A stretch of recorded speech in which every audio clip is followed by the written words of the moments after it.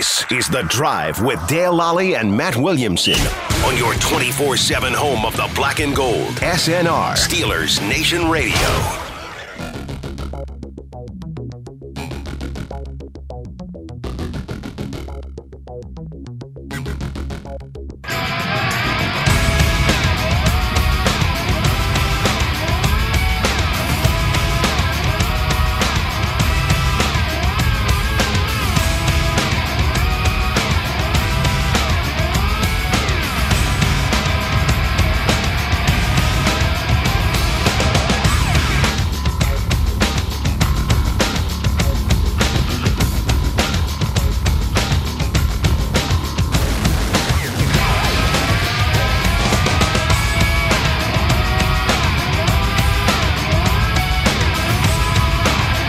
Welcome to The Drive. I'm Dale Lally here with Matt Williamson. It's a Wednesday. The Steelers had their first practice today as they prepare to play the Browns on Sunday. The Browns cannot practice today because their facility is closed, although they didn't have any new tests today. Of course, Kevin Stefanski, their head coach, not coaching. We talked a lot about that yesterday.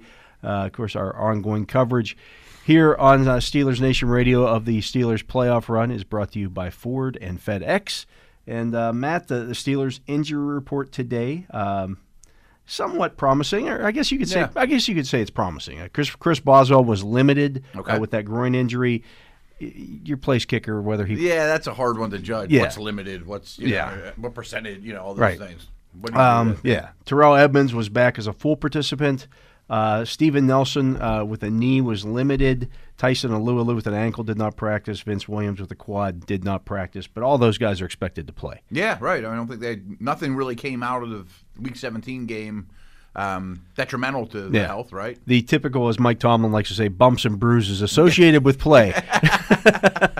And those are a lot worse than probably the most, a lot of our listeners even realize. I mean, some of these guys, they look pretty beat up. Yeah, but by Friday, they're back out there. I did did make a list. We had an opportunity to talk to David DeCastro this afternoon, and I said, Dave, are you, you were dealing with some stuff earlier in the season. Mm-hmm. Are you over all that stuff? Are you feeling good about it right now? I said, or would you have appreciated the week off? Last week. Yeah, right. He said, we're all dealing with something here, but if you can't get fired up to play in the playoffs, I don't know what you're doing here. Sure. So. I always find that interesting, too, because I've been on the other side, and I've been in organizations, and some of the dudes, you see him on Monday or Tuesday and think, there's no way he's going to play. Oh, Jerome Bettis was just... Yeah, you said it a lot, You'd see him after a game, and he struggled to put his shirt on. Really? You look at it, he'd be sitting on his chair, and he always wore a button-down shirt to the game. Mm-hmm. Struggling to raise his arm up to get his arm in the sleeve, and you're looking at his back, and it's got welts all over it. Right, all these helmet marks. Like somebody beat him with a baseball bat, know. Wow. And he would talk about it. He said, he didn't feel human again until Tuesday or Wednesday. Yeah. It's crazy. And speaking of DeCastro, I don't have any worry about him going forward. Like next year, I think it's going to come out that he had something for a lot of the year because he really wasn't himself. I thought he played well in Week 17. Yeah, and I think as you get closer to the playoffs, as you get into the playoffs, the juices start flowing a little bit more. Mm-hmm. He talked about it, during the season, how weird this season was. We talked to him a few weeks ago, and he's like, it's tough to get up for these games as you typically would. There's no, you run out into the stadium and there's nobody there, and it's, it kind of tests your mettle a little bit. I bet it's real. I bet everyone handles it differently. What I mean? Yeah, some are fine with it, no different, and some of them probably didn't have the best year because of it. I think a lot of times, especially in football, it's an emotional game that you see the defense feeding off the crowd energy and the crowd noise. You see the offense kind of doing this. It's different, Yeah, I even more than coming out of the tunnel, I was thinking fourth quarter, game on the line at home, the whole place is terrible towels galore and it's loud and, or pass rush help because they can't hear and all the things. They weren't even, for the most part this year, they didn't even play Renegade, at home games. Who cared? Nobody there. Like, who are you there to fire up? What are you doing it for? Yeah, that's crazy. I'm sure I can't wait to see the 30 for 30 for this year in NFL. So many things I think will come. We were kind of chatting about that today on a Zoom call. We were waiting for we're all sitting in the lobby of the in the Yeah, I Zoom know the Sean. Zoom Yeah, lobby. yeah. We're all over the Remote, place, right. And somebody said something about something that happened on a Zoom call earlier this year, and I said, yeah, you can put that in the movie as the right. The documentary, or right. part of the movie is how these Zoom calls went across the league. People struggled with them. Sometimes Sure. things slipped through that maybe shouldn't have slipped through. Technical errors. Yeah, right. It Yeah, was I'm sure there's a lot of that too. Yeah, in fact, we were talking about it because Zoom sent out an update to and they've done this several times now over the course of the year. I see this because we're on Zoom a lot. And this last one, I'm like, I'm not downloading that at this point. Like, things have gone well so far. This I'm not one's messing working with it. just Right. fine, unless I absolutely have to. Yeah. I'm not dealing with the new Zoom at this point. How many times have I updated my iPhone and then the next day I'm like, I hate this. Yeah, where's this? That's not where everything's where's at, this right? thing at? I can't find it. I know where everything's at now on these Zooms. I'm Yeah, not messing right. with it Makes until sense. after this season's over. Then I'll upgrade it and hopefully never have to use it again. And be done, hopefully, yeah.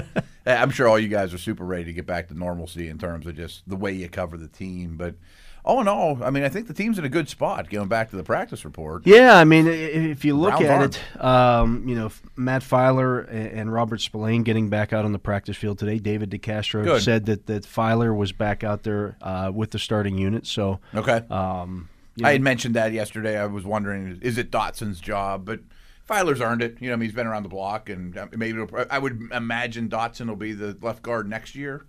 But, I think that makes sense. And that the Steelers are very loyal to their veteran offensive linemen, too. the guys, I mean, you could say, well, Dotson's played really well, but it's been over the course of 3 or 4 games. Let's not get, that doesn't equate to a guy who's played 70 career games and has been in the organization for 6 years and knows when we hear it all the time when we bring on the old offensive lineman on. I could just grunt and know, Wolf and Tunch said the communication. Yeah, of course, right.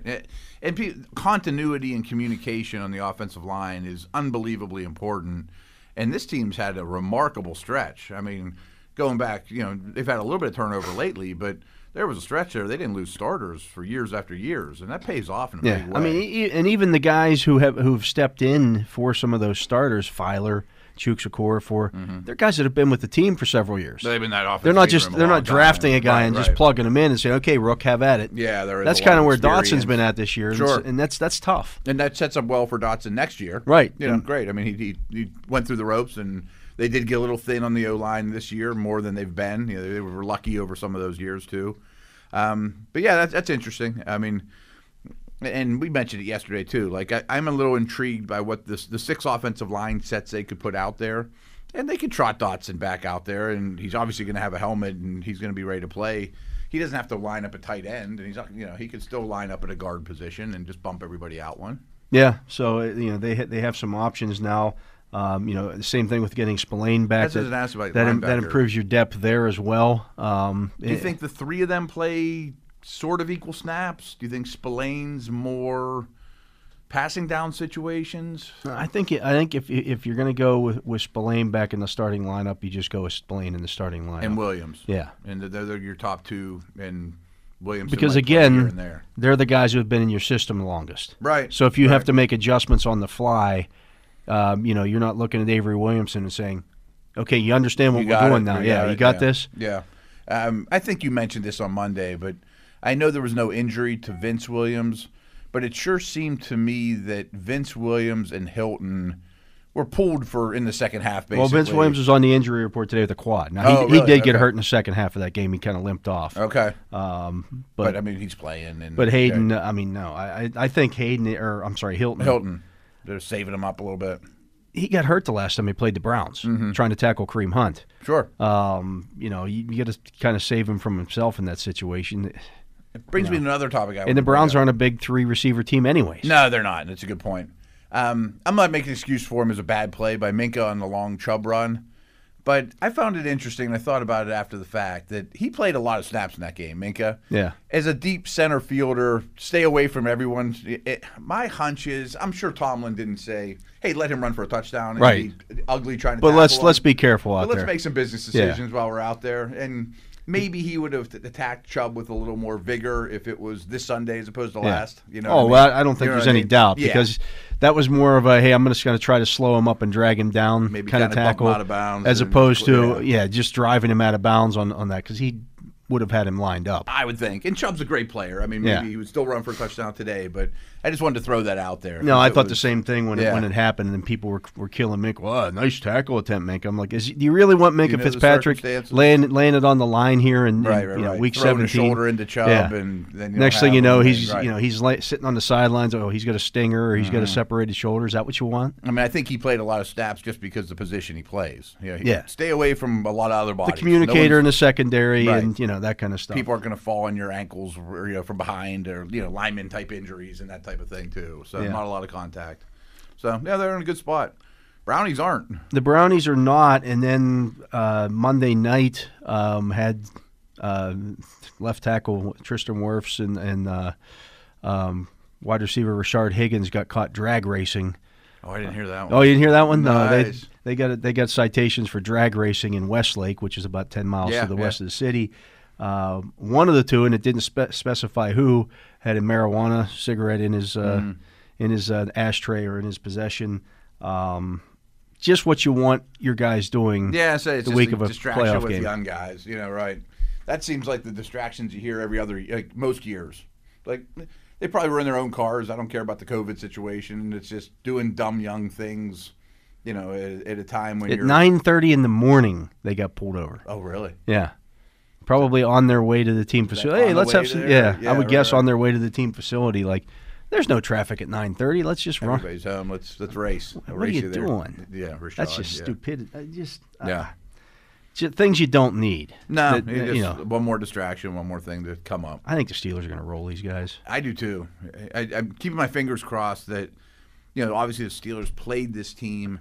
That team has some COVID issues. I'm just hoping there's not a Friday positive test from the Steelers or something like that. Yeah, Cleveland's close I don't want to see any Pittsburgh. positive tests on either side. Of course The not, rest of the way. right. Just let's get through that. I mean, if these teams were 100% and there was no COVID situation, I'd still pick the Steelers big. I just think that's the Browns achieved their goal, and I agree. you know what I mean. I also, as I mentioned to you when before the show started, did a little research and found that first-time quarterbacks since 2002, first-time quarterbacks in the playoffs are 9-30. Yeah, 9-30, right? That's less than 25%, Yeah, I think that's really or just telling. over 25%, I should say. And we had a good conversation before we should have recorded it.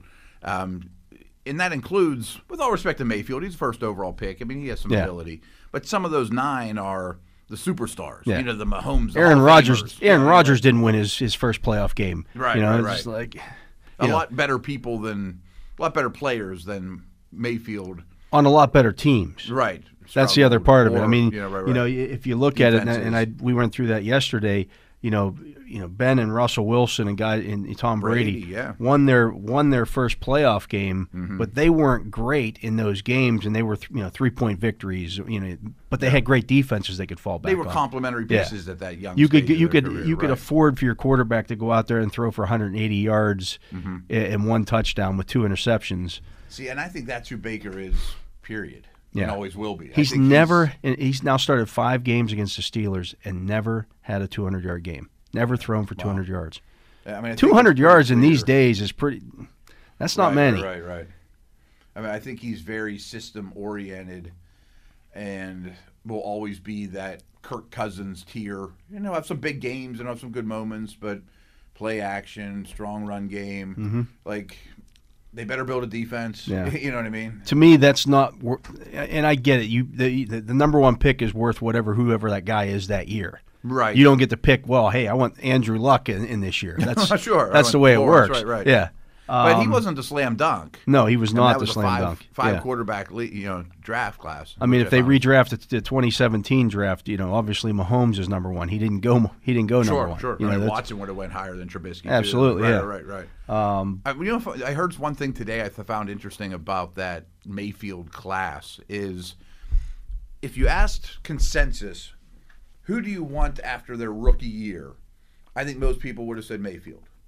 I mean, he had that hot streak. He won Rookie of the Year. I never quite bought into that, but I'm just talking about most people. After their second year, everybody would have said Lamar. He was the MVP. Yeah. After Now their they would third say year, Allen. Now they'd say Allen. Yeah. You know what I mean? Like, young quarterbacks change pretty quick around here. It absolutely does, Yep. and some of these Darnolds and Wentz, the books aren't written yet. If you think back to that class, that rookie class, people were talking about that when it was drafted. Oh, this is as good as the '83 draft or the 2004 draft. It's not. It's not. I mean, it's not going to have 3 Hall of Famers. Right. I mean, chances are maybe they'll have 2. Maybe they'll have 2. Maybe. Rosen's almost out of football. Yeah. I mean, he's on his, 4th team? 4th team. He got picked off. And he was the 10th overall pick in that draft? Yeah, right. I mean, drafting quarterbacks is a crapshoot. And I want to talk Ben Roethlisberger said today that he absolutely believes that Mason Rudolph will be a starting quarterback in the NFL. He believed that before Sunday's game. I want to talk to our next guest, Bob Labriola, about his thoughts on Mason Rudolph's day and what he thinks of that. So we'll do that next. He is Matt Williamson. I'm Dale Lally. You're listening to The Drive here on Steelers Nation Radio. That's brought to you by Ford and FedEx here during the playoffs. We'll be back right after this. You're tuned to The Drive on your 24/7 home of the black and gold. Steelers Nation Radio.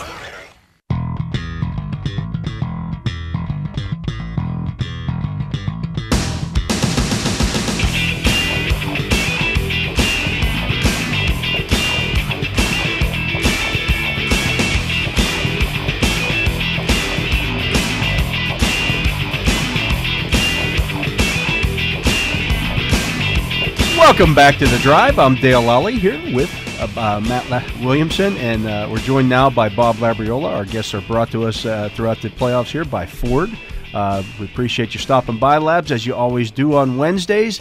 And Ben Roethlisberger said today that Mason Rudolph showed him what he's known all along, that Mason Rudolph will be a starting quarterback in the NFL somewhere. What did he show you Sunday? Well, I'll tell you what. I firmly believe that what Mason Rudolph did was justify the Steelers' leadership, and by that I'm referring to Art Rooney II, Kevin Colbert, and Mike Tomlin. Their level of comfort in him, serving as the number 2 quarterback behind Ben Roethlisberger this season, and I don't see any realistic way that changes in 2021, because Mason Rudolph is still on his rookie contract next year. His cap number's something like $1.25 million, which, in quarterback money is peanuts. And, he did what he had to do. I thought he played good enough to win. They didn't.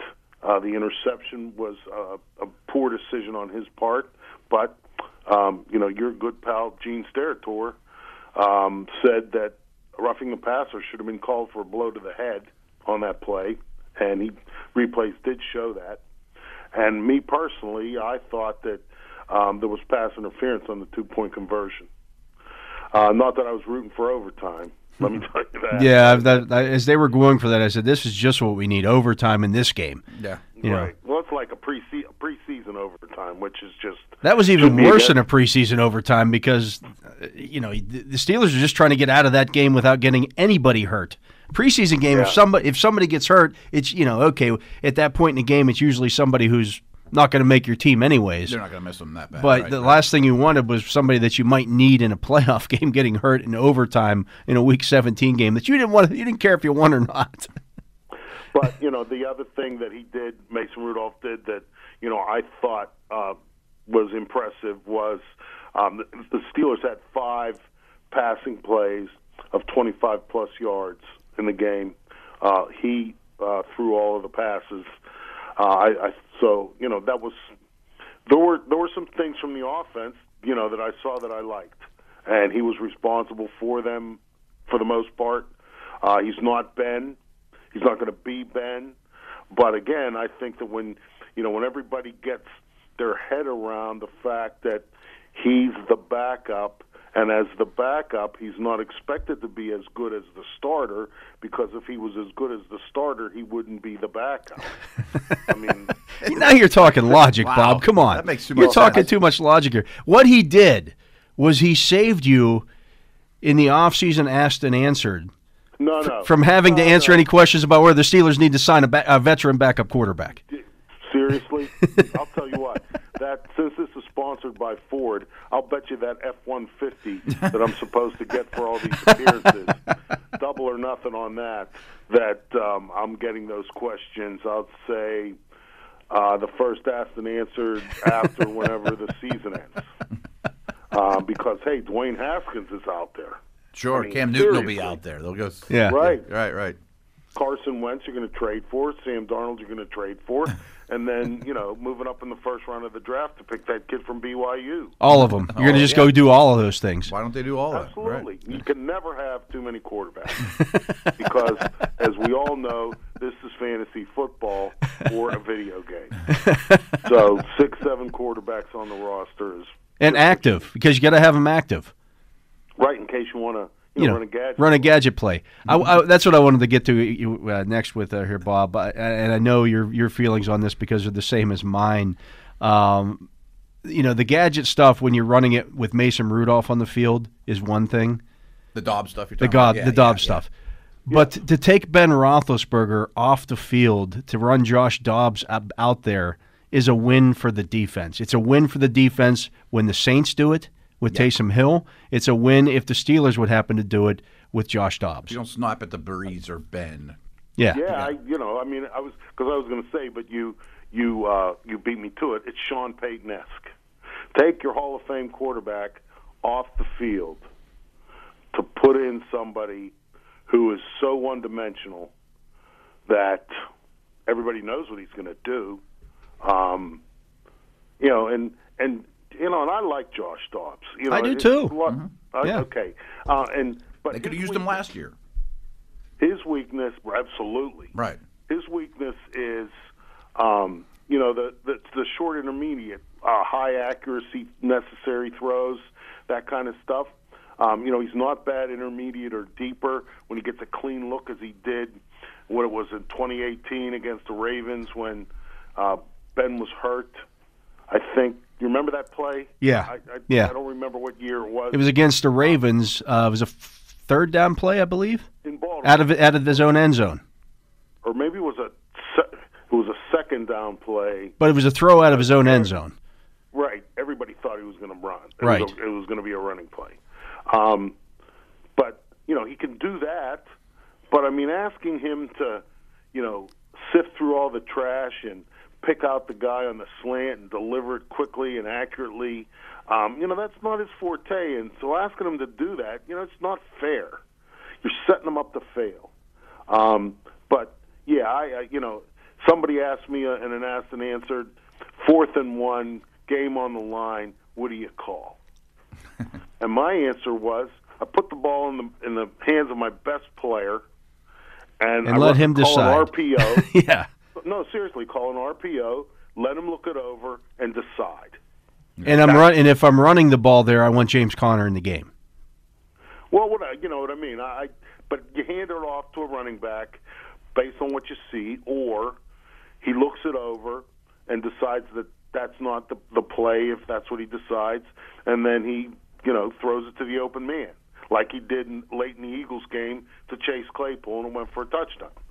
So that's my offense, and I think if in those situations, and I think if you would go, to any defensive coordinator of any team in these playoffs and give them sodium pentothal to make them tell the truth, that's what they fear more than a gadget play. Oh yeah, without question. They would love to have Ben on the sideline, right? Yeah, and run a read option. Yeah, I think about that a lot. Like, what does the defense want to see? Oh, we'd love to see Gentry and Samuels in the game. Of course. Labs, I'll never forget. There was a couple summers ago, we were up at Latrobe. You joined Dale and I, and that was the summer where the Browns were favored to win the AFC North. They had just traded for Odell, and, get your money in now because this is going to be a dynasty. And I remember you sitting with us going, let's see how expectations treat this team. Let's see when you have to play on Monday night, travel home at 4 a.m. and get ready to come to Pittsburgh the next week. You really laid it out well. And the Browns have come a long way. I mean, they're a deserved playoff team, but Dale and I have been talking all week that I kind of feel like their Super Bowl happened last Sunday. Oh yeah, and the other thing that I really believe is a shock to the system of a team like that is dealing with success. Right. Because how do you handle and I don't know, and I'm not saying that but what's their concentration level when they came back after making the playoffs for the first time in 18 years? I mean, I just can't believe that there is because it's natural human reaction. We made it. They got T-shirts made, playoff T-shirts. Well, there you go. And, before we came on the air, Dale, I told you, and this is true. It sounds like I'm just saying this to make fun of the Browns, but this is true. Within the Browns organization, they have something called the Happiness Committee. And the Happiness Committee has its own, I don't know if they have a Twitter handle, but they have their own email address, within the Browns, team, email system. And these are people who, they hang balloons and in the office and streamers. And they're the Dunder Mifflin Party Committee. Well, yeah, and I mean, it's like keeping morale up or whatever, but it just blows my mind. I mean, they come out and they put the little hearts and stuff around everybody's lockers in the locker room like you did in high school. Right on their locker, right? Little picture. Yeah, I mean, good luck in the playoffs. Labs, you're not in charge of the Happiness Committee on the South Side. You talk to me enough, Matt, to know that we're not a committee. You'd be perfect for that job. Yeah, but I mean, it's like the Spirit Committee in high school. You paint the signs and spirit, who's got it, all that kind of stuff. Setting up pep rallies but I mean that's and when you approach an NFL season like that, I mean, the next team is waiting to rip your head off when you start winning.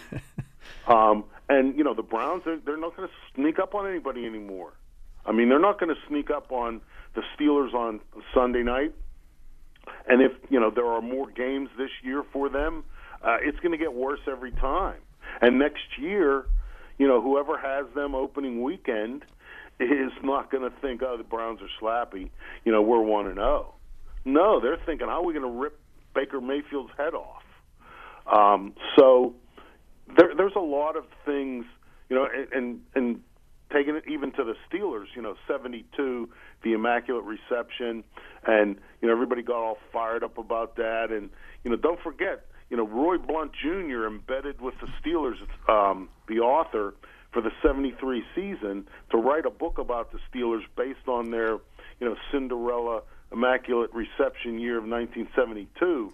And the book he ended up writing, the title of it was 3 Bricks Shy of a Load, because they weren't ready yet. Live up. Yeah, right. Sure. You're not ready. Takes a year, right. And a lot of times, it's not necessarily personnel or coaching; it's psychological. To your point on that, Bob, this game being played Sunday night, I think really benefits the Steelers, because the Browns player, Baker Mayfield is going to be sitting in a hotel room Saturday night, and then all day Sunday bouncing off the walls. That's who he is, by all accounts. I mean, he's a high-strung kind of guy to begin with. You want him thinking about that game all day long and just thinking, okay, and then it gets in their heads. Well, and the other thing that for me personally, the reason that I wanted this scenario was because, and I'm not really criticizing them, because, again, you haven't been in the playoffs for 18 years. There has to be a little bit of relief / celebration / happiness associated with finally, scaling that mountain. But I'm sure that there was some talking on the field Sunday after they won. And again, I'm saying that that's normal human behavior. But if you're on the other end of that talking, all of a sudden your little brother starts woofing in your face because, you decided to play him one-on-one in your backyard on basketball left-handed. And, he won by squeaked one out. two at the end by banking in a shot from the top of the key. He's going to talk a little bit, and you get tired of hearing that real quick. So that's kind of what I'm hoping is at work here. If it is, because I do think that the Steelers respond well to, getting punched in the mouth, especially by, someone or a team, some team that, you don't really think should be doing the punching. And, the Browns got to come here now. So, again, I think that this sets up well for the Steelers.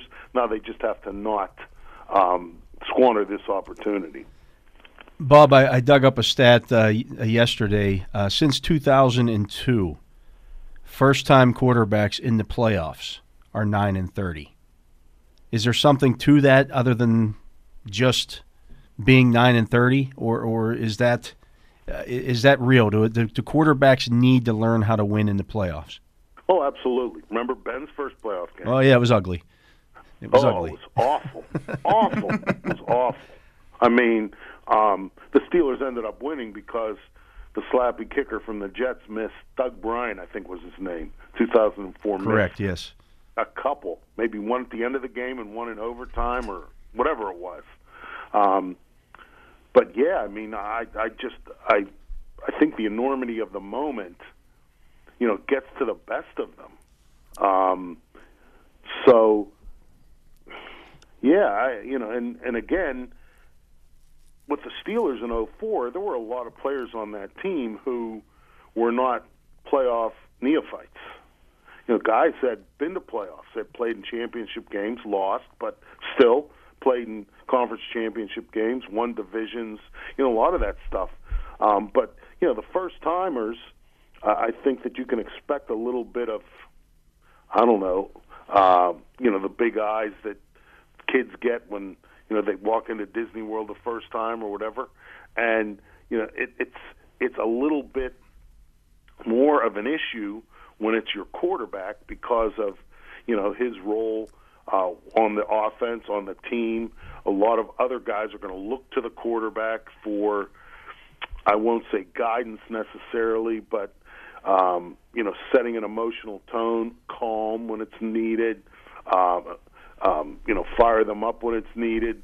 And, I don't know, what Baker Mayfield is going to have in those areas in his first playoff game. I don't think he knows what he's going to have in those areas in his first playoff game until he experiences it. Now, the one advantage Baker Mayfield has is, which are going to be 60 people in the stands. I mean, because imagine that place packed. Right. For a night game. Where the crowd is well lubricated. Against the Browns. They have their voices. Without a head coach. Right. That's kind of big, too. And he's the guy.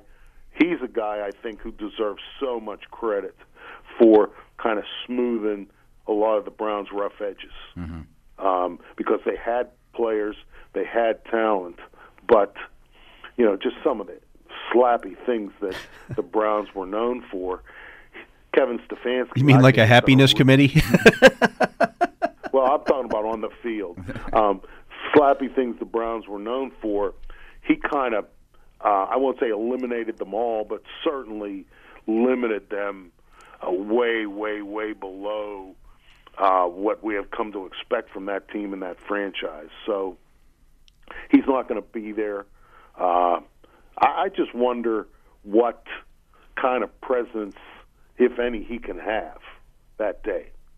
I don't know the specific rules. I was reading them today. He's allowed to talk to the team via Zoom before the game in the locker room, but as soon as the game starts, he can't have any communication. What about halftime? Not allowed to have any communication once the game starts.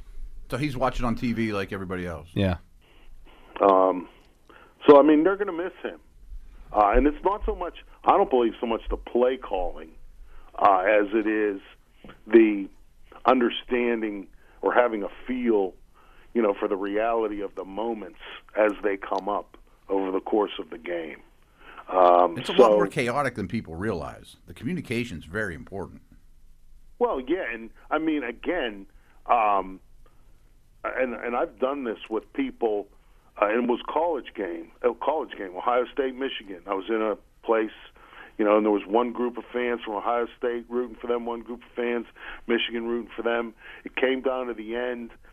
Do you go this was a few years ago, do you go for two and try to win it right then, or do you kick and play overtime?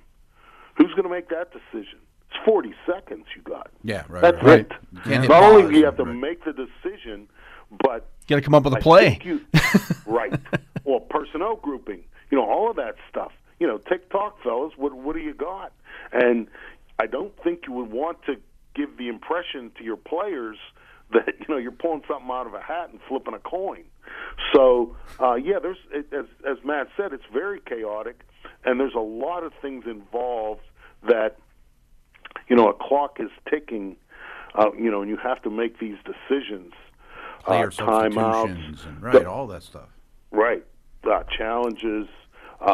You might think, hey, this is I'm going to challenge this. I can win this, but maybe that's your last challenge, even if it's right.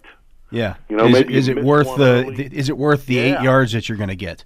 Right. that kind of stuff. You get hosed on the first one, so the second one, you're going to get this one right, but now you're out of challenges.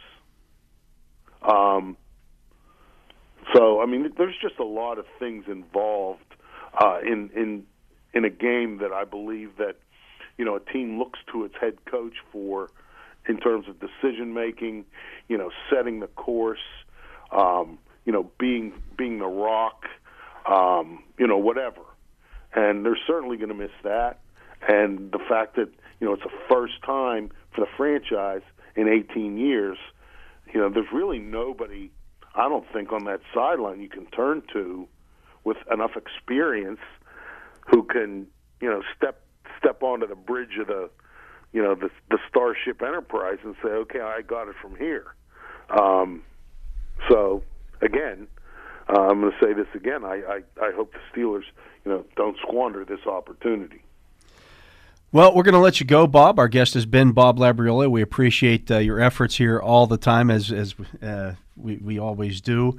Of course, Bob brought to us by Ford throughout the playoffs here when he stops by on Wednesdays. He is Matt Williamson. I'm Dale Lally. Labs, you're the best, man. Don't discredit that idea of spearheading the committee here for the Steelers. I think that's an excellent idea. You're the guy for that happiness committee. Right. Just don't rush that under the rug. And the first thing I'm going to do, Matt, is appoint you my first deputy. You're going to be in charge of blowing up all the balloons. I could be a jolly guy. Bring a keg. Matt plans a great party, let me tell you. We're going to take a break. We'll be right back after this. You're tuned to The Drive on your 24/7 home of the Black and Gold. Steelers Nation Radio.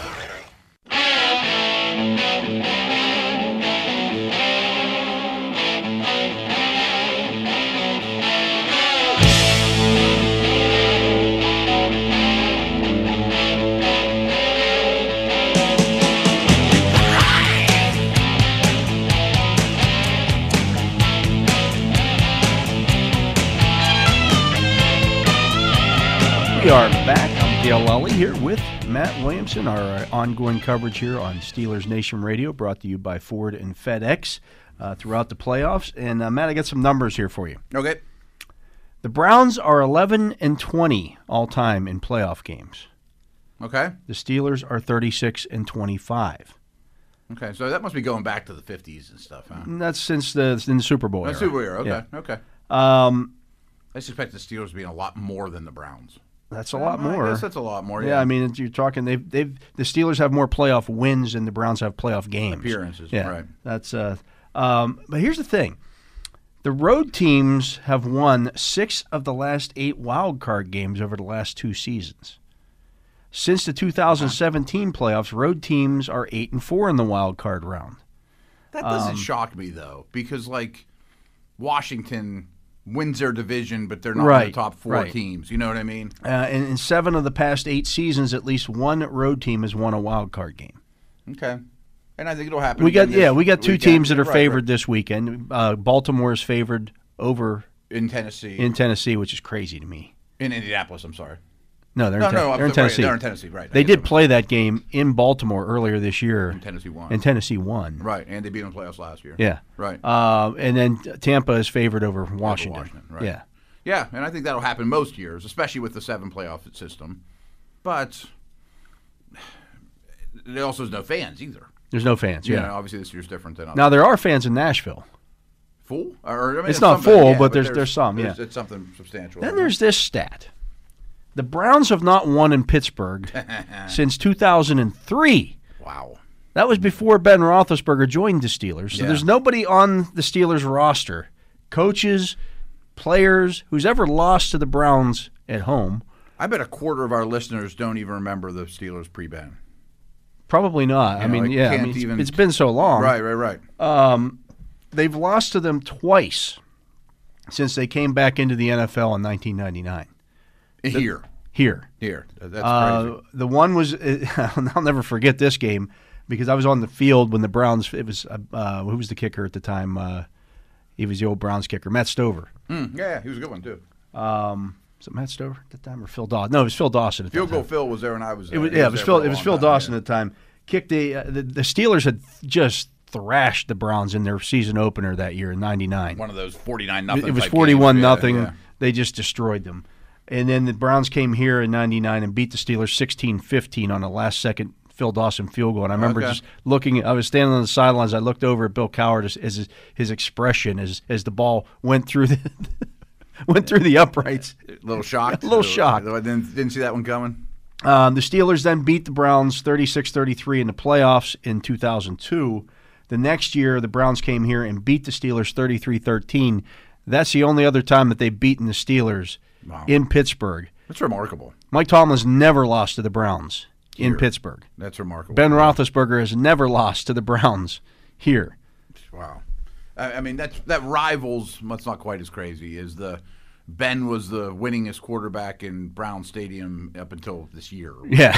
Right. Like, holy smokes. I mean, this is Patriots, Bills type stuff. Right. Oh, yeah. I mean, just dominance over another team. And that stuff doesn't go away quick. I mean, I know there's a lot of new bodies there. I mean, we talked about that last week of the regular season, why the Bills wanted to beat the Patriots so bad in that. And they rubbed it in a little. And they rubbed it in because they hadn't done it they hadn't won in Foxborough since Jim Kelly was a quarterback. Same situation, right. And trust me, I mean, I tell the story all the time. I mean, it was the one year I was there, Phil Savage started every draft meeting with a prayer, and then he said, all right, fellas, how do we beat the Steelers? And then let's talk about running backs. And they probably, I mean, I don't know if they do that kind of stuff now, but it hasn't gone away. I mean, the little brother thing is real. It certainly is real, like at the college levels. If a college beats up on you year after year, like I've been here 5 years and we were 0-5 against Oklahoma, or you know what I mean? Yeah. And it's kind of the same thing, especially a team you face twice a year. I mean, yeah, and there's a reason why we've seen so many Browns coaches fired after a Steeler loss. Yeah, right. That happens all the time. But I think that even though they're young, I mean, they know. Yeah, I mean, you know, they're going to be asked about that all week long. Well, you guys haven't won Pittsburgh since 2003. And then you start thinking about it. We play them twice a year. Yeah. We play them every year, and we don't win down there. Yeah, and there's some people on that team going, I was 4. Yeah. You know what I mean? Like, oh, yeah. Wow, maybe I wasn't paying attention then because I grew up in Washington or Florida or something. Even if you start looking at the guys from outside the organization who they brought in, how much success have they had in Pittsburgh? Very little, I'm sure. And you mentioned this on Monday. Not a lot of playoff snaps between those guys, too. I mean, played games, but, I mean, they didn't play. They weren't prominent members of their old team. I mean, Jarvis Landry aside, and he's only played, one game? They haven't played a lot of playoff football, and they're young. They never win here. I mean, a lot of things set up pretty well. And they, nobody in the building today and no head coach. Now, I'll say this. None of that stuff matters once the ball's kicked off. It doesn't, no. But it does play in your psyche leading up to the game. And then if something goes wrong, then it matters. Sure. Like, oh, here we go again. Yeah, that's a good point. I mean, then you start thinking about it, but it doesn't help you block Myles Garrett or get away from Denzel Ward or – they don't drop interceptions that Ben should have thrown. Maybe they do, but yeah.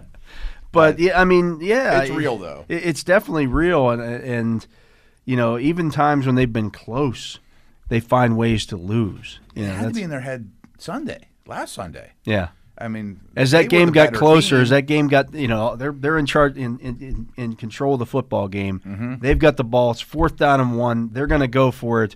And Joel Bitonio, who's the longest tenured, good player, good player, longest tenured Brown, false starts on 4th and 1. Right, like, I know what this feels like again. Then it's in your head. To your point, something's always going to go wrong. One of these. I mean, you're not going to jump up on especially the Browns team, probably aren't going to jump up on a Steeler defense by 14 and put it in easy street and neutral and just cruise to a victory, most likely. I mean, that's not playoff football. And even if they are up 14 because of their defense, you just gave up 14 points to Mason Rudolph in the fourth quarter last week. Look at each other. Like, I've been there. I understand this feeling, and I don't like it, and I don't have confidence. Yeah, that's what it is. It comes down to confidence. Yeah. And I can't imagine that the Browns, even after winning that game last week, have a ton of confidence against this Steelers team. Like, oh, man. And again, Baker may come out flying and, we got a ton of energy. We're young and exuberant and, we're bouncing off the walls.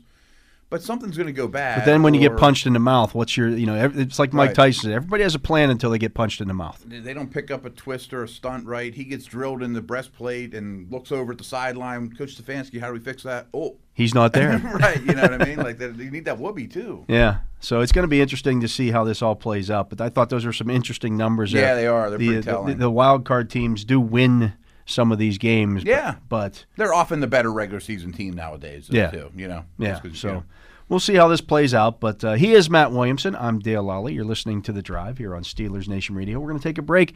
We'll be right back with the Fantasy Football Focus right after this. This is The Drive with Dale Lally and Matt Williamson on your 24/7 home of the black and gold. SNR, Steelers Nation Radio.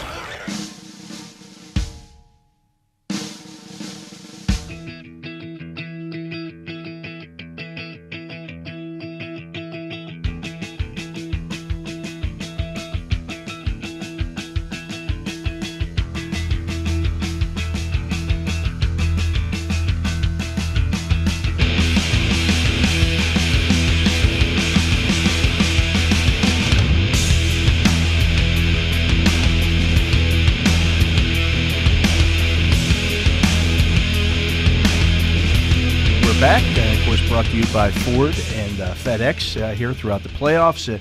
I'm Dale Lally here with Matt Williamson. And Matt, ESPN put together its fantasy wrap-up for the the season.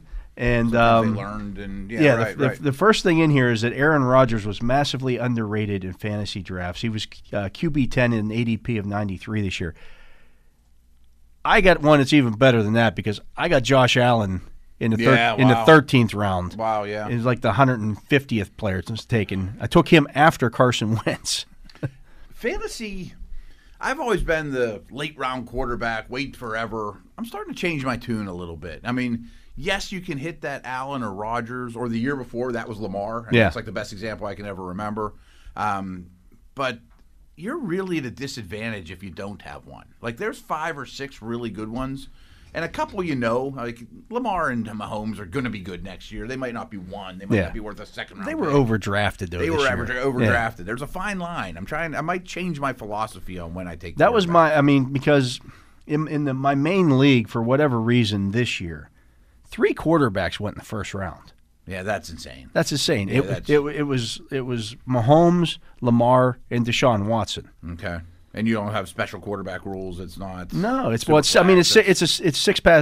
points for a touchdown pass, which makes a difference. Which is big, sure. And those guys all run a little bit, at least to some degree. Oh yeah, but they're the right ones to take. I'm not taking those guys in the first round. Again, I got Josh Allen in the 13th round. Are you telling me there's who had the better quarterback situation? You by a ton, But I picked the wrong guys, of course. But I left my draft. I had Wentz and I had Burrow.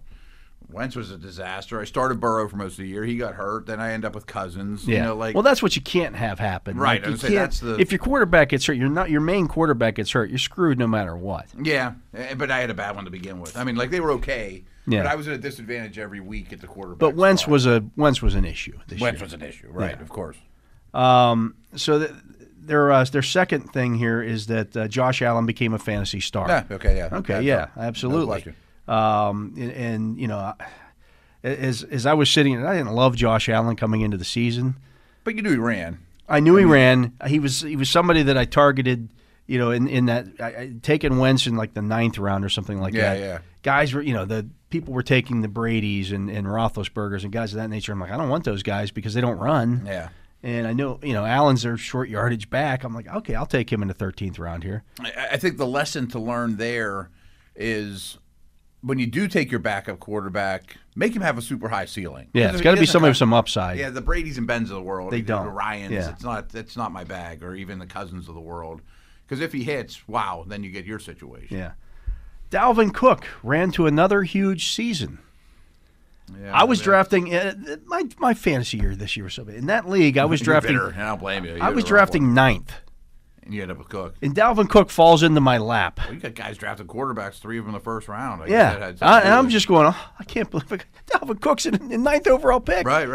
It's just fantastic. Yeah. I mean, he should have been 4 or 5. Yeah. And looking back. So I have Josh Allen and Dalvin Cook. Yeah, and didn't make playoff. Tough one. That's a tough one. Yeah. He's an awesome player, though. I mean, Yeah. I have no reservations about him. He's certainly a blue chip type, top 5 type of guy next year, too. Ezekiel Elliott took a major step backward. He did.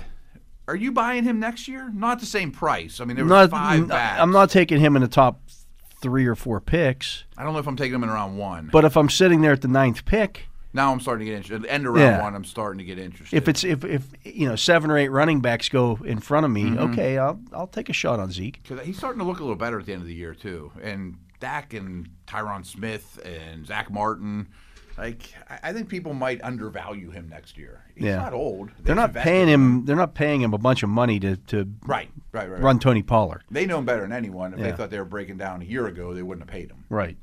Devontae Adams elevated his game to another level. Yeah, he's clearly the number 1 receiver. Right. I mean, that's not even. I'm not sure who 2 is next. Well, it might be the next guy. Stephon Diggs formed an immediate chemistry with Josh Allen. Yeah, and that certainly helped Allen's cause too. Yeah. I mean, if somebody. I mean, if you're again, you're sitting there in the 9th spot, and it's Devontae Adams, Stephon Diggs, and Ezekiel Elliott. Now I'm pondering that a little bit. About it, right. I mean, Adams is a great player. I mean, not that Diggs isn't. I'm wondering, like, what lessons can we learn? Like, let's say, I don't want to say Darnold's on the same spot where Allen was a year ago, but some up-and-coming quarterback that has, you know, some promise but questions. Let's say they add Allen Robinson or someone like that. I mean, we've talked a little bit about Drew Lock. Yeah. I don't love Drew Lock. Yeah. And maybe it's not next year. Maybe it's 2 years from now. Right. But he has a high ceiling. He's got weapons. And he's aggressive. Yeah. Yeah. You know, they've put some pretty good guys around him, and he gets like Cortland Sutton comes back next year. He played all year without him. In his second year. Fant missed a lot of time this year. I mean, they got weapons around him. He could be that guy. He could be that guy. Travis Kelce posted one of the best tight end seasons ever. I think he's the fantasy MVP.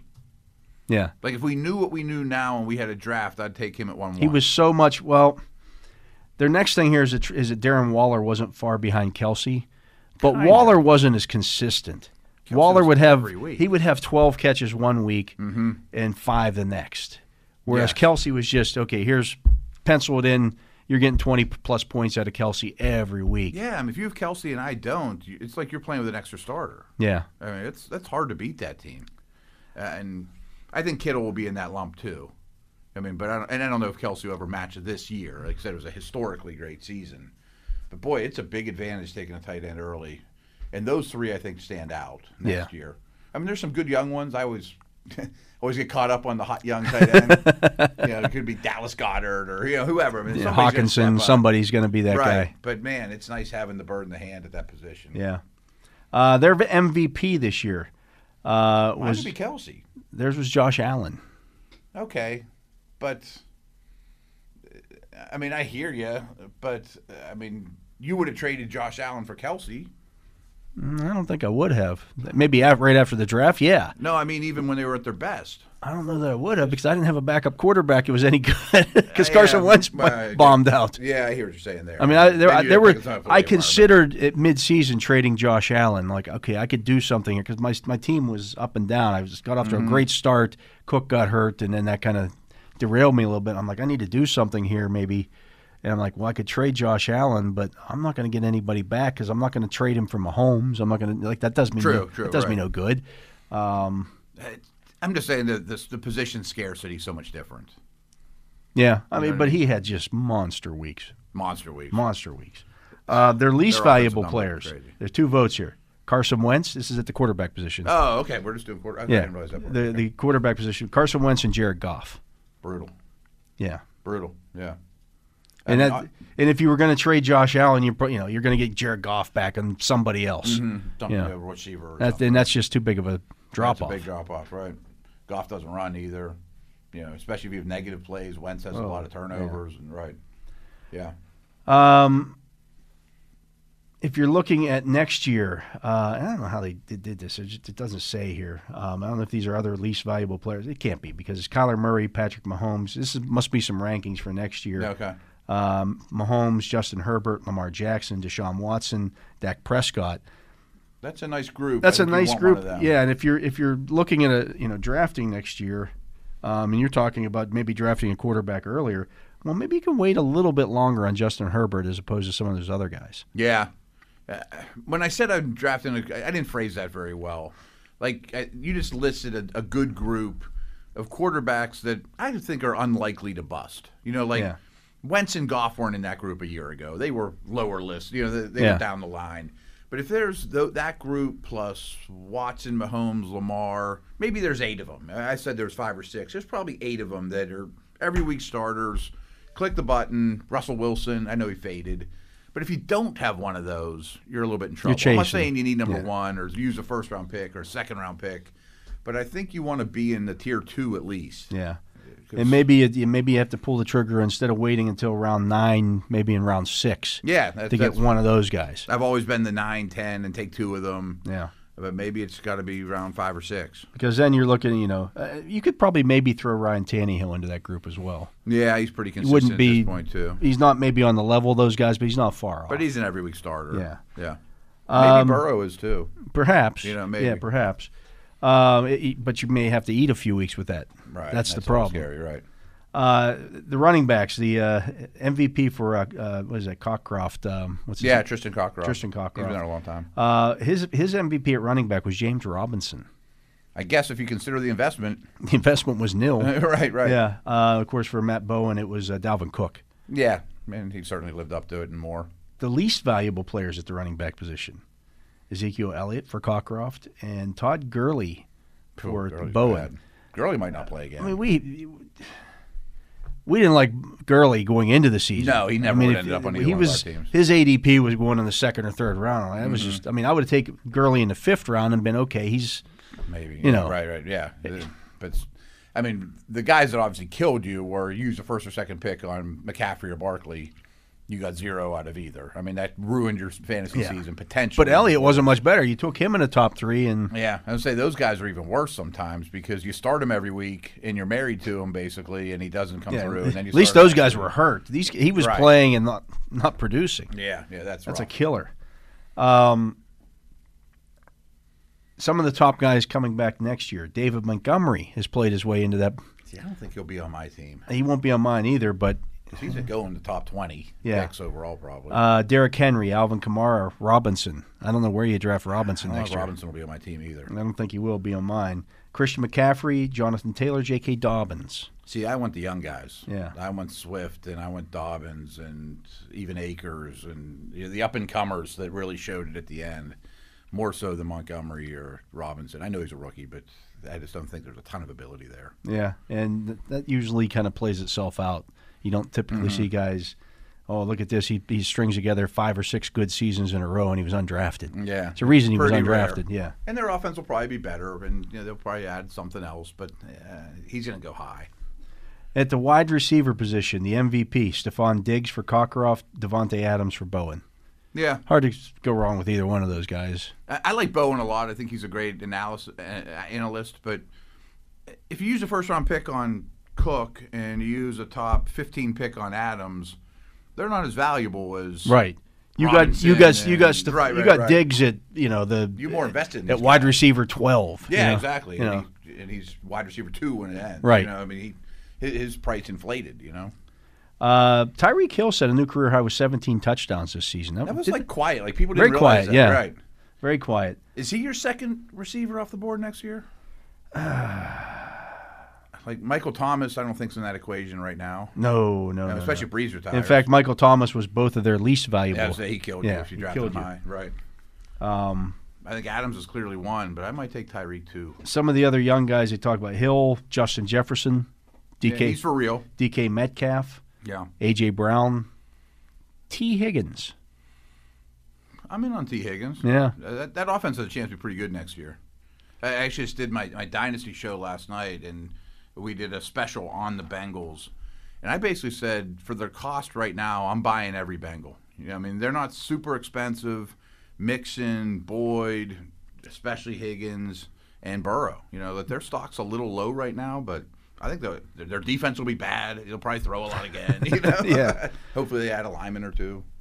I want to see who the backup quarterback is going to be. It can't be what they messed around with this year because, again, Burrow may miss the first month of the season. That might be a good – Flacco's not a good example, but some veteran type that's held down the fort might not be a bad move there.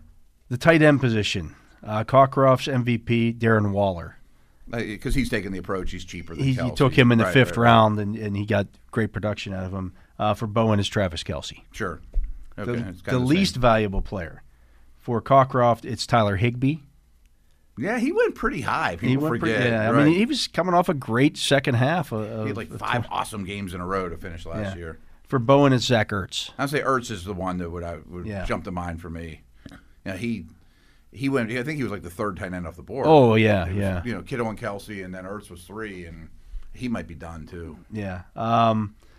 In his second season, T.J. Hawkinson was 8th overall. Had 10 games with at least 10 PPR points. Mm-hmm. He's a guy that caught 6 touchdowns this year. Could be jump into that. Yeah. Depending on what they do at with the coaching position and quarterback. Yeah. I mean, I think they keep Stafford. I think they probably do, but there's a lot of unknowns around him. Yeah. I loved them coming out, and I still do. I'm a big Hawkinson believer. Mike Gesicki. I'm a believer in him too. Again, they just Chan Gailey stepped down as their offensive coordinator today. We'll see what they come back with. But Gesicki's and again, Hawkinson and Gesicki could not be any more different at the tight end position. Hawkinson is more like it's McDonald versus Ebron. Yeah, Gesicki is more like Waller.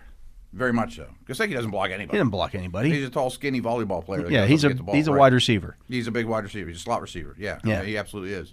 And I think they will add a receiver. Like, it wouldn't shock me if they gave Tua Devonta Smith. Somebody, They're going to add somebody. Absolutely. And the final guy here on the tight end list, Robert Tonyan. Yeah. He had 11 touchdowns this year. Boy, you made fun of me for a while because I did not believe. And part of it is because I had. He had 3 of those touchdowns against you one week. I remember he beat me, right? But he's a former receiver too. Like, I kind of brushed him off because I didn't know a whole lot about him. And then after I did more homework, like, he's a big receiver too in terms of athleticism. Not that he won't, but he blocks a little bit too. But he gets downfield and he can run. Yeah, he's a tight end 1 going into next year. I think so. I mean, and maybe you don't. Again, you're not drafting him in the 4th round. No, but he's the 8th tight end off the board or 9th or something like that. Right? I mean, he's in the mix. You'd much rather have him than Zach Ertz. I mean, like I just mentioned, Dallas Goedert, and I assume Ertz will be gone. I love Goddard. I've been a big fan of him, but Tonyan's more proven. I want Tonyan over Goddard. Yeah. Right. I don't know what their offense is going to look like next year. Exactly. In Philadelphia. How many are they going to throw? I know Aaron Rodgers is still going to be throwing the football against Green Bay. It's going to look the exact same. You could make the argument that Tonyan's their number 2 receiver. Yeah, absolutely. And they may add one. Yeah, but that's not a bad spot to be the number 2 target. He trusts him in the red zone. Yeah, absolutely. Devontae Adams always has coverage rolled his way. I mean, he's only going to get better too. I mean, young tight ends get better, late in life a little bit too. Yeah. Now, Matt, you drafted your team. We talked about it yesterday. The playoff team. Yeah, it's a little bit different strategy. though. Yeah. This one you can only pick. You can pick whoever you want.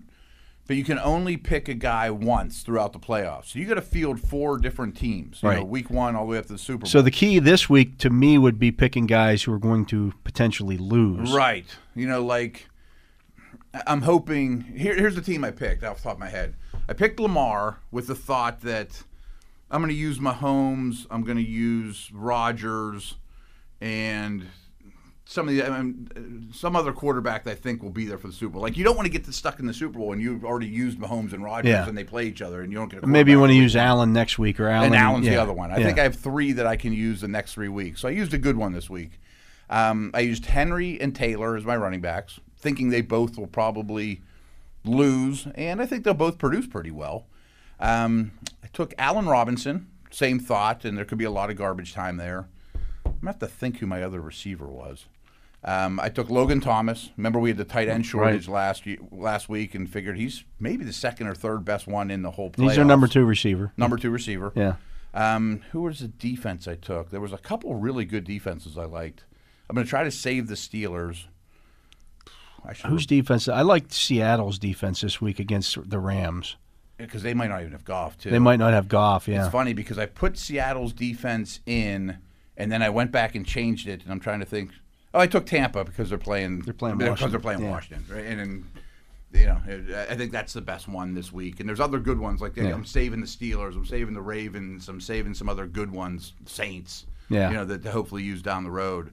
But I kind of played it for tomorrow more than this week. Some of those guys, I didn't pick Kamara. I mean, I saved a lot of studs. You almost have to because you don't want to, use all your bullets in the first round. Then you get to the and you get upsets or those teams win and you're stuck. Well, now I got to take these. You got to make sure you're going to have guys down the road. Yeah, and I think there's like 50 people in this pool, and my thoughts were, I bet the top 10 will go heavy into this week. And then I don't, so if I'm like at round 20 here, I'm fine. I still got a lot of cards up my sleeve, so that's my strategy for it. I've never done one like that, so we'll see how it goes. It'll be interesting. Think of that other receiver. Think about that one. We're going to take a break. Diggs. Oh, that's not bad. Yeah. We're going to take a break. He is Matt Williamson. I'm Dale Lally. Our coverage here on Steelers Nation Radio throughout the playoffs brought to you by Ford and FedEx. When we come back, we're going to take a look and see if the Brownies, they didn't practice today. That's a bit of a problem. That's a bit of an issue. Bit of a problem. We'll I see took the Chlorine. I'm sorry. Oh, there you go. We'll see if they put out an injury report. We'll talk a little more about the game. All right. Right after this. You're tuned to The Drive on your 24/7 home of the Black and Gold. Steelers Nation Radio.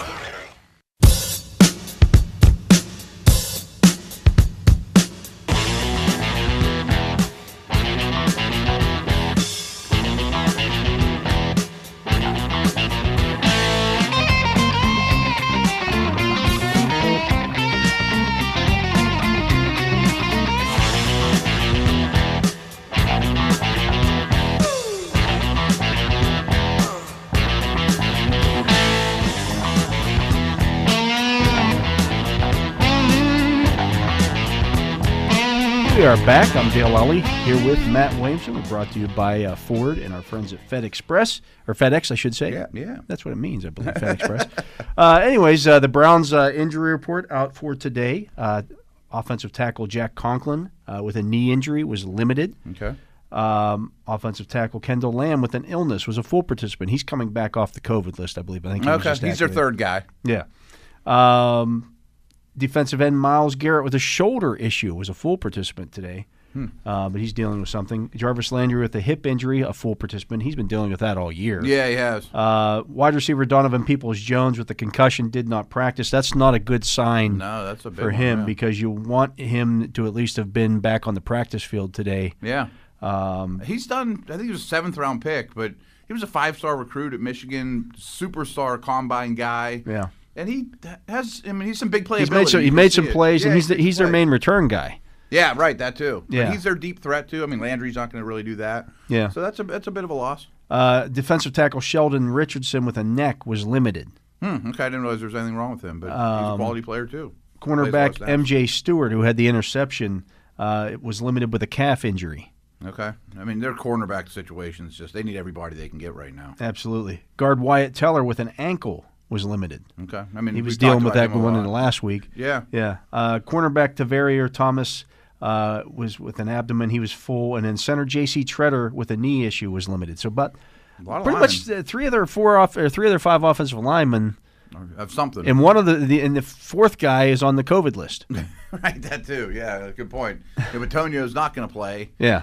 those limited guys, I'm sure they'll play. But I mean, did they get to try it Really, out? their only starting lineman who practiced fully today was Wirfs. Except they didn't practice, right? Yeah. I mean, he would have been the only one on the list. That's totally clear. It's not the best thing to deal with when you're playing the Steelers and Cam and Tuitt and Watt and all these guys. Healthy and rested up and right. raring to go. Yeah, I mean, it's a really good line, but they're going to be tested, and Steelers gotten better than before. Yeah, I thought it was interesting today. We talked to Cam Hayward, and he said throughout the course of the game on Sunday, he and T.J. Watt were texting each other back and forth with little ideas about different things. During the game. Oh, I guess, yeah, that makes sense. Neither one of them were playing. Yeah, okay. I had to think about that, too, when he said it. I'm like, yeah. Lean over and say, hey, DJ, what But they're both sitting in their houses watching the games, and they're texting stuff. Cam said he was taking notes. I bet, right. And he and TJ were texting back and forth on. This would be an interesting dynamic. Yeah. Right. Like Ben sitting or there's kids on his lap. That's right. I asked Ben that, and we'll hear the interview in the next segment. Right. What he did. He said he was watching the game from his house with his family. Sure. And his son kept questioning him, hey, Dad, why did they do this? Or why did they do that? Good. He's like, I don't know, buddy. I'm not there. Well, he's reading the safety and cover 3. And, yeah. Maybe he's a prodigy. Who knows? Yeah, that's an interesting dynamic. I mean, hey, TJ, you would have whipped him on that play. Yeah. Right? Oh, man. We should have ran that. Got to set that edge a little better there on that, or those kind of things. Boy, Highsmith's coming along well. Yeah. It'd be an interesting. I'd love to see that conversation via text. Yeah, so it should be interesting. Of course, again with the Steelers, was Chris Boswell was limited. Steven Nelson with a knee was limited. Terrell Edmonds back as a full participant, and then Tyson Alou with an ankle did not practice. Vince Williams with a quad did not practice. Those guys played a lot of snaps on Sunday. Right. You just take it easy on hey, we would have loved to have rested you in this game, but exactly. It's just impossible to do. Get everybody. If last week was a playoff game, do you think Boz would have played? I mean, he was limited last week, so there's a something chance. going on. Yeah. I definitely think Edmonds would have played. Okay, that was actually my next question. Yeah. Okay, so, and I think there's a little bit more faith now in Wright than there was. If I don't love his kickoffs. No, he doesn't have a huge leg. He doesn't have a big leg, but he put the ball through the. As Mike Tomlin said Tuesday, his main job is to put the ball through the uprights, and he did that. Right, and that's that. Yeah, I mean that doesn't mean you trot him out there for the game winner. If it's 4th and 1, you probably from the 51-yard field goal. You're not going to try it, but he did make 2 46-yarders. And the kickoff thing's a big deal. Absolutely. I mean, if you don't have that in your if you don't have a driver in your bag and you need it, and hey, we want to kick this one out of the end zone. Because you can't do it. Dangerous return or whatever, they're going to get the ball in their hands. Yeah, that to me, I mean, when people were asking about after the game, well, they could, he's going to kick in the NFL next year somewhere. I'm like, not unless he gets stronger. Right, that's a hard thing. I mean, if you go 16 games without being able to no touchbacks or very few. Yeah, I mean, maybe in a dome you can get away with it, or in a warm weather city. Right. Yeah, but you're not getting away with that in the Northeast. Right. Or the Midwest in once October comes and the ball's not flying quite as far. Right, that's a good point. And it's not like Cordarrelle Patterson is unique. There's a lot of really good returners out there. But if you play the Bears and they have Cordarrelle Patterson, I don't want him returning the ball at all. I don't want him getting the ball to 5. Right, absolutely. Like it's a big detriment. With a running start? Are you kidding me? Right, absolutely. Like it's bomb it in. I mean, the Steelers special teams took a little bit of a hit in those. We talked about the Football Outsiders rankings. Yes. Because their starting field position in 2 of the last 3 games for the opposing team was not as good. It wasn't as good. They're getting the ball out at the 30, the 35 because and that's not on the coverage unit. That's on the guy kicking the ball. Yeah, he kicks a line drive that or kicks one that when he does get one high in the air, it comes down at the 10. Yeah. Or you said like a line drive and it beats your coverage down there because no human's that fast. There was a kick on Sunday where I made note of it where he kicked off and it was a line drive and it was deeper. His first kickoff, it came down around to 10. Well, he kicked one, it came down around to 2, but it was a line drive. No hang time. And I looked, and the Steelers coverage guys were still at the 40. Wow. That's not good. That's a problem. Yeah. Right? I mean, it shocked me when I was doing this for a living with teams how much a stopwatch is a special teams coach's best friend. Absolutely. I mean, on long snaps, on punts. How quick is it? How quick do you get rid of the they're ball? talking about How much hang time do you get? It's almost like running a 40, like a 4-4 versus a 4-2. I mean, it's a big. I mean, if your hang time on your kickoffs is only like 1.8 seconds. You can't run the that fastest fast. 40. Right. If you could have Usain Bolt stuck in there. Right? No. Right. Speaking of coverage, I just want to throw this out there too.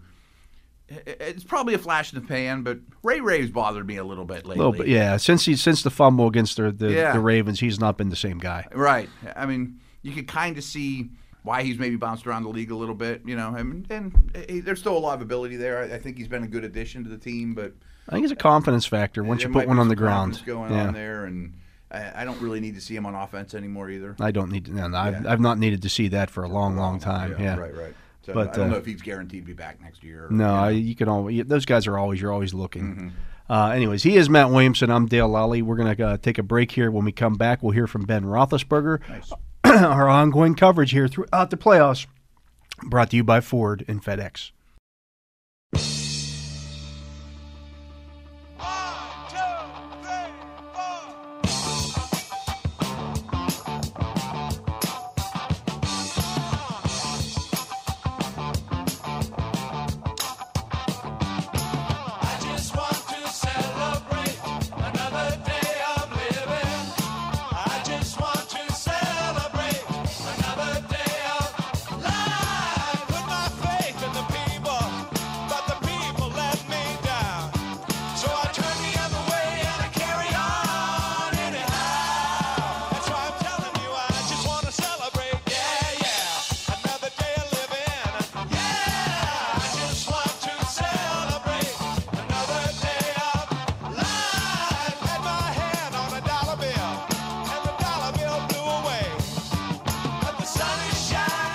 I have a ton of confidence in AVP. I mean, he is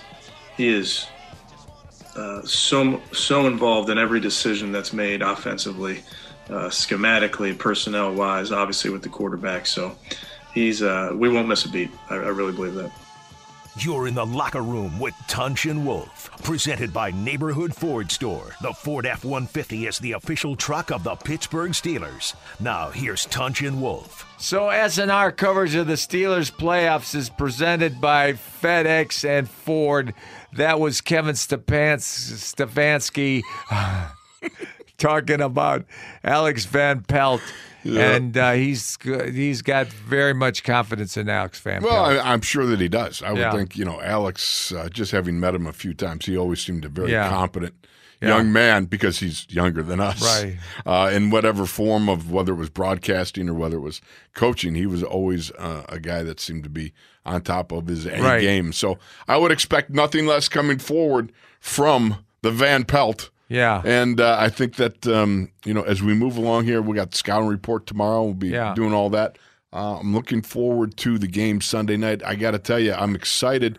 There's nothing going on as far as I've heard with any more COVID outbreaks because the last thing you want is any sort of delay. And and so you just kind of want to go suck in a little air. Let's get by today, get by tomorrow, and hopefully Saturday, and then they get over here Sunday, and they can have at it. When Alex Van Pelt is calling the plays, I'm not so sure that Baker Mayfield won't be confident in him. It'll be interesting to see. If you look over the last number of games, and I got to go back and reread some more, but they were throwing the ball early, a lot more than they were passing. It's kind of like, remember Ben back in the day, passing to set up the run, that sort of thing. You know what I mean? Bill Cowher in that era.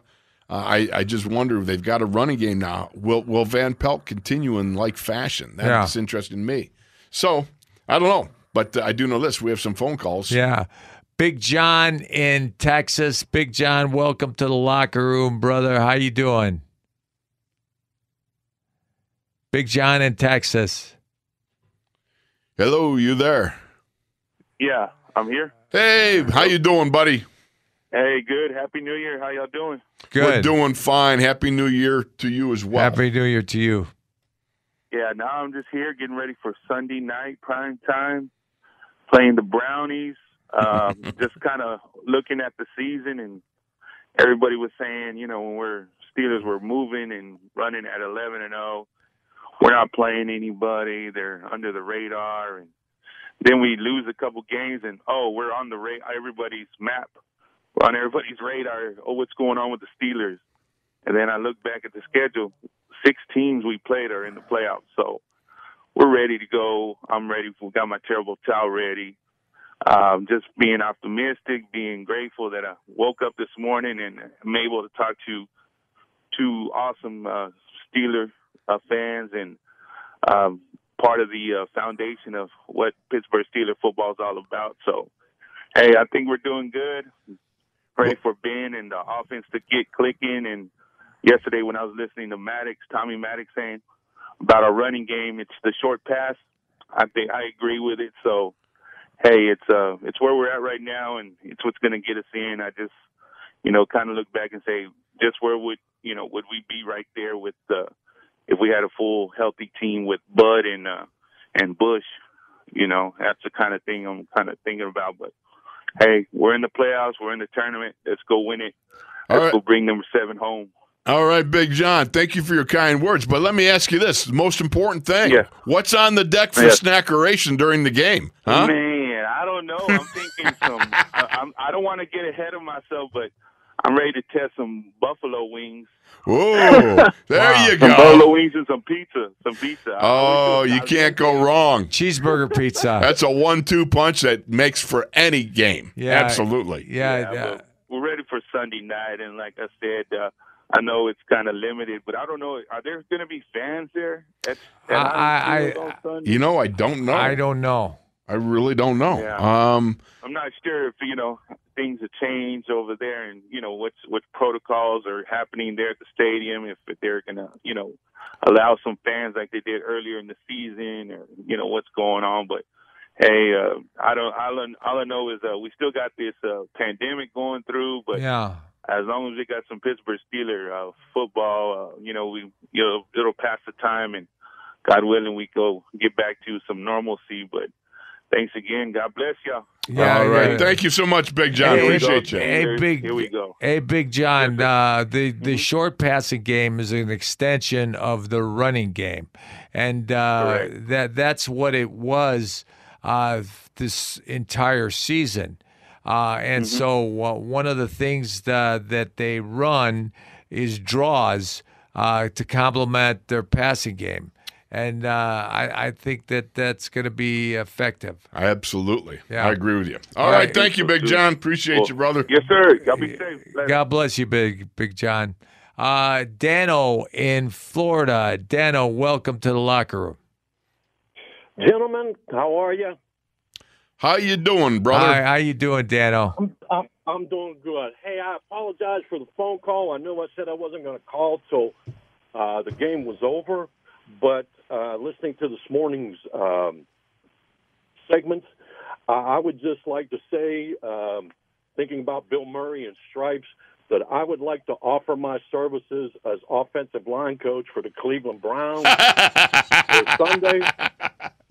Because, Coach Callahan is not always going to be that big toe. That's right. Be there. So excellent. Excellent. Yeah, I mean, I don't know. I mean, I'm sure my first team meeting, I'll walk in and tell them, guys, we can do this. But I don't think we're going to win.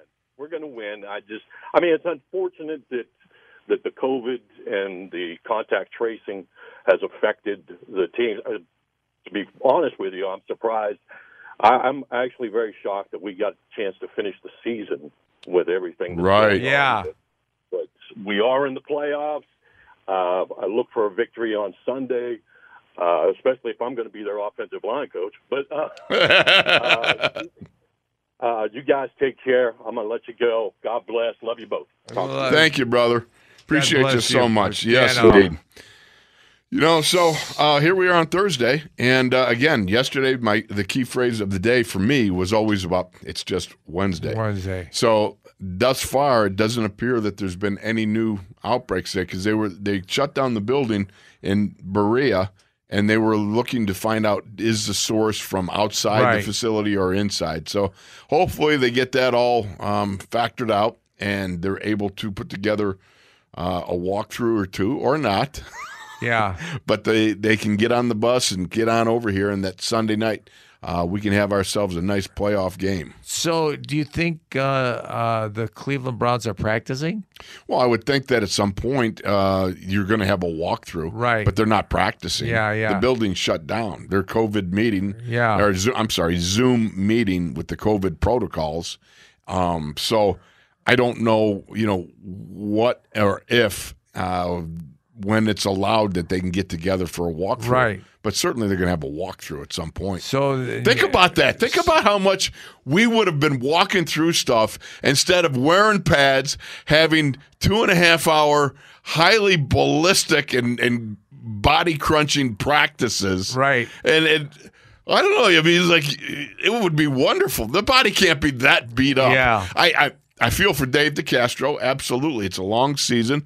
And this year has been a season of ups and downs because of the things.